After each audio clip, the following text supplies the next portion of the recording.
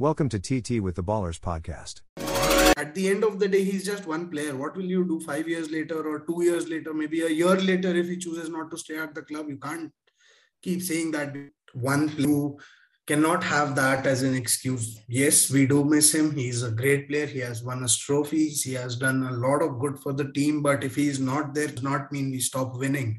That does not mean we get vulnerable to opposition who dare not cross our half line a season ago, maybe, or a season and a half ago.